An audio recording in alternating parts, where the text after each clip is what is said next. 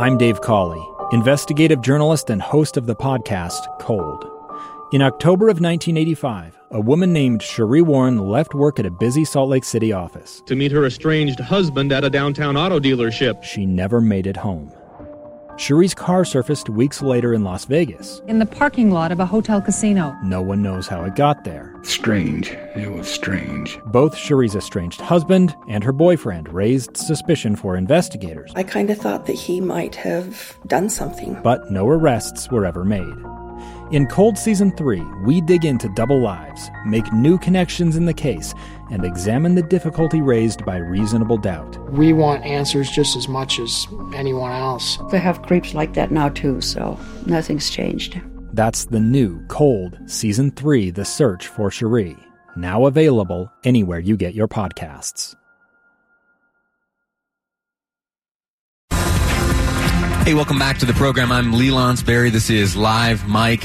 You're listening to episode 30, a milestone here on the program for two reasons. Of course, that number 30, that's pretty good. We've got a few of them filed away in the archives. I'm proud of that. And more importantly, today we're broadcasting for the first time in the history of this new program, Live Mike. We're broadcasting live from the Utah State Capitol. We're inviting a long list of legislators to join me here in this conference room that the folks here who run the place have lent to us for this broadcast. And we're going to be speaking about the objectives and the legislation before this legislative body this session. As you know, Utah is a part-time legislature. That's different than many other states. Some places, big states like New York and California, very important places, they have full-time legislatures where it is the full-time job of folks to sit around and debate the laws as they feel they best should be implemented in their respective states. Here in Utah, it's different. Here in Utah, you send members of your community to represent you up Utah's Capitol Hill. It's a part-time legislature. Everyone we're going to speak to today, they have a day job, and they take the time to set aside their regular duties, their day job, and they make their way up here to Capitol Hill to get together with other members of the community and debate and ultimately land on what they feel is best for the state of Utah. Here with me now is Representative Brian King, represents District 28. He and I got together not too long ago and spoke about this idea of background checks for the transfer of firearms. I just wanted to get an update on that and then also speak to you from the perspective of your leadership position as to what you hope to see from your party and from the legislature at large during this legislative session. So let's start with background checks. Where do things stand? Sure. Thanks, Lee, for having me on. Well, we've been working, the thing about background checks that's interesting is that both in Utah and across the country, it's overwhelmingly popular. When you talk about polling and surveys of it, people say, well, sure, reasonable background checks should be implemented. And in fact, we have them. When you go to a federal firearms licensee, a store like Cabela's or Gallantsons or something that sells significant numbers of guns, they're all federal firearm licensees. They, FFLs we call them, they are individuals or entities that have licenses to sell guns. And even when you go to gun shows, you hear a lot about the gun show loophole. When you go to gun shows and individuals or entities that sell more than a certain number of guns in a month or a year are selling their guns there, they have to perform a background check. I'm glad you pointed that out. I'm a Second Amendment enthusiast. Yeah. I'm a hobbyist in terms of firearms.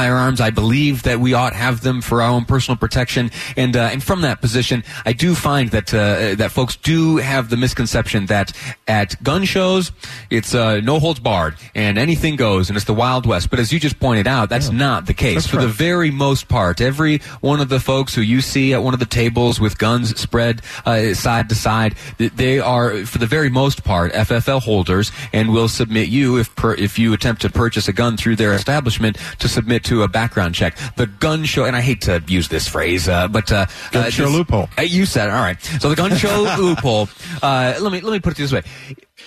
Exercising statute in this fashion is when an individual goes there privately, has a firearm, and somehow makes it known to another patron of the gun show that they would like to enter into a transaction. Right. Here's my firearm. In exchange for it, I'd like some money. Right. If you come to agreeable terms, you can execute that transaction, say, out in the parking lot, sometimes right there on the floor of the gun show. And this is the type of transaction that you'd like to see the nature of changed. That's right. What it is a modest extension, I think a reasonable extension, of the process that's already in place, and quite honestly covers the majority of transfers and transactions involving guns. And I'm sorry. You're saying that the majority of firearm transactions are done through private sales? No, I think that the majority of private firearm sales are done with background checks. Understood. I'm sorry. So what we're trying to do is just expand that a little bit. I get a lot of email, I get a lot of texts.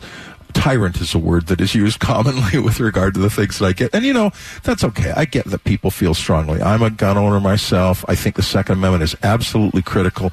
The Supreme Court has made it clear we all have an individual right to bear arms. There's no doubt about it. I'm not trying to change that law. What I am trying to do is, I think, in a reasonable way, with some reasonable exceptions placed in the statute, in the bill that we're running, expand modestly that process by which individuals, when they seek to purchase a gun, are going through a background check. I think it makes sense. I think people support it. And what we've done is there's a large group of many different interest groups, like Everytown and Moms Against Gun Violence, and there's a state group that is here in Utah that's done tremendous work that is also behind it.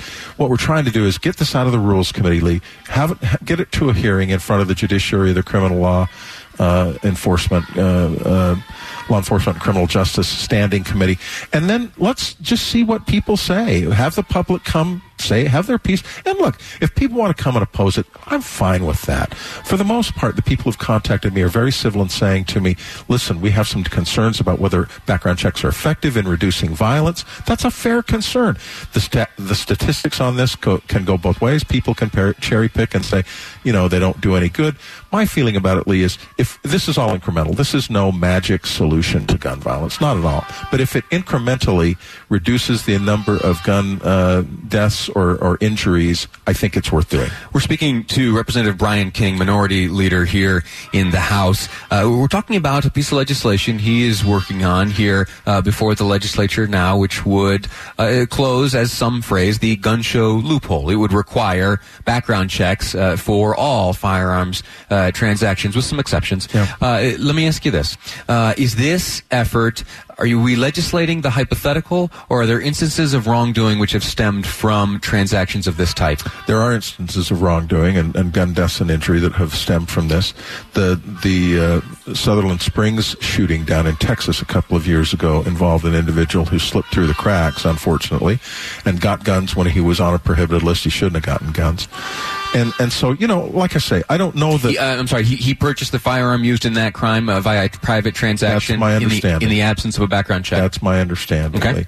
So is it going to happen more frequently than not in terms of these mass killings, that if we had universal background checks in place, that would stop mass killings? I don't think so. But if you can stop 5 or 10% of these things from happening, we've accomplished something good at very limited cost. Is it inconvenient to get a background check? FFLs do it literally in 5 minutes. Is it expensive? I think the cost per FFL check is like $7.50, and then $7.50, and then there's like an administrative fee that the FFL can add on to it, $2, $3, $4, $5, something like that.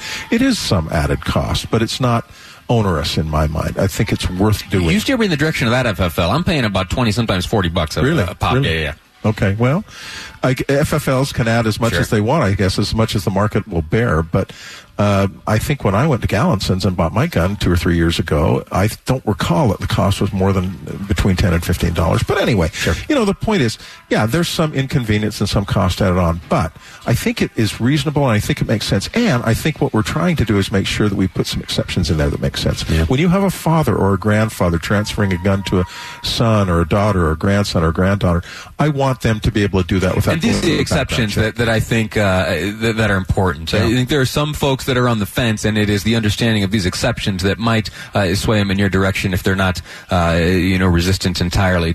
Right. Walk through those some of those exemptions. Well, so the I think the biggest one is the intrafamily transfers. Yeah. But we talk about the gun show loophole. I want to make clear. I think one of the huge loopholes is internet transfers, sales over the internet. Now, I know KSL, for example, does not have guns for sale on its internet website. They got out of that business a number of years ago. That gave way to Utah Gun Trader. That's right. Utah Gun Exchange. That's right. So others will come up and fill that void. And look, I don't have a problem with people buying guns on the internet, but I do think that it's reasonable to say that they should go through the background check process. Time has caught up with us. That's it. I'm grateful to you, for chatting with me here. Sometime I had intended to talk to you about some of your objectives, some of the things you wanted to see accomplished by your party during this legislative session. Let's be sure to connect again and have that conversation shortly. Love to. All right, sir. Thank you so much. Brian King, Minority Leader here for the House, Democrat representing District 28. Next up, we're going to speak about this is fascinating. There's a representative who would like to remove from the high school graduation requirements a civics test. So we're going to take a civics test next. We're going to talk to that representative, and that's all next live here on Live Mike. I'm Lee Lonsberry, and this is KSL News Radio. It's the story of an American held in a dark Venezuelan prison. Then all of a sudden they all kind of lined up. They pointed their guns at me. And this is the point where I thought, I'm going to die today. I'm Becky Bruce. I spent a year working on Hope in Darkness, which now has more than 2 million downloads. Find it on kslpodcast.com or wherever you listen to podcasts.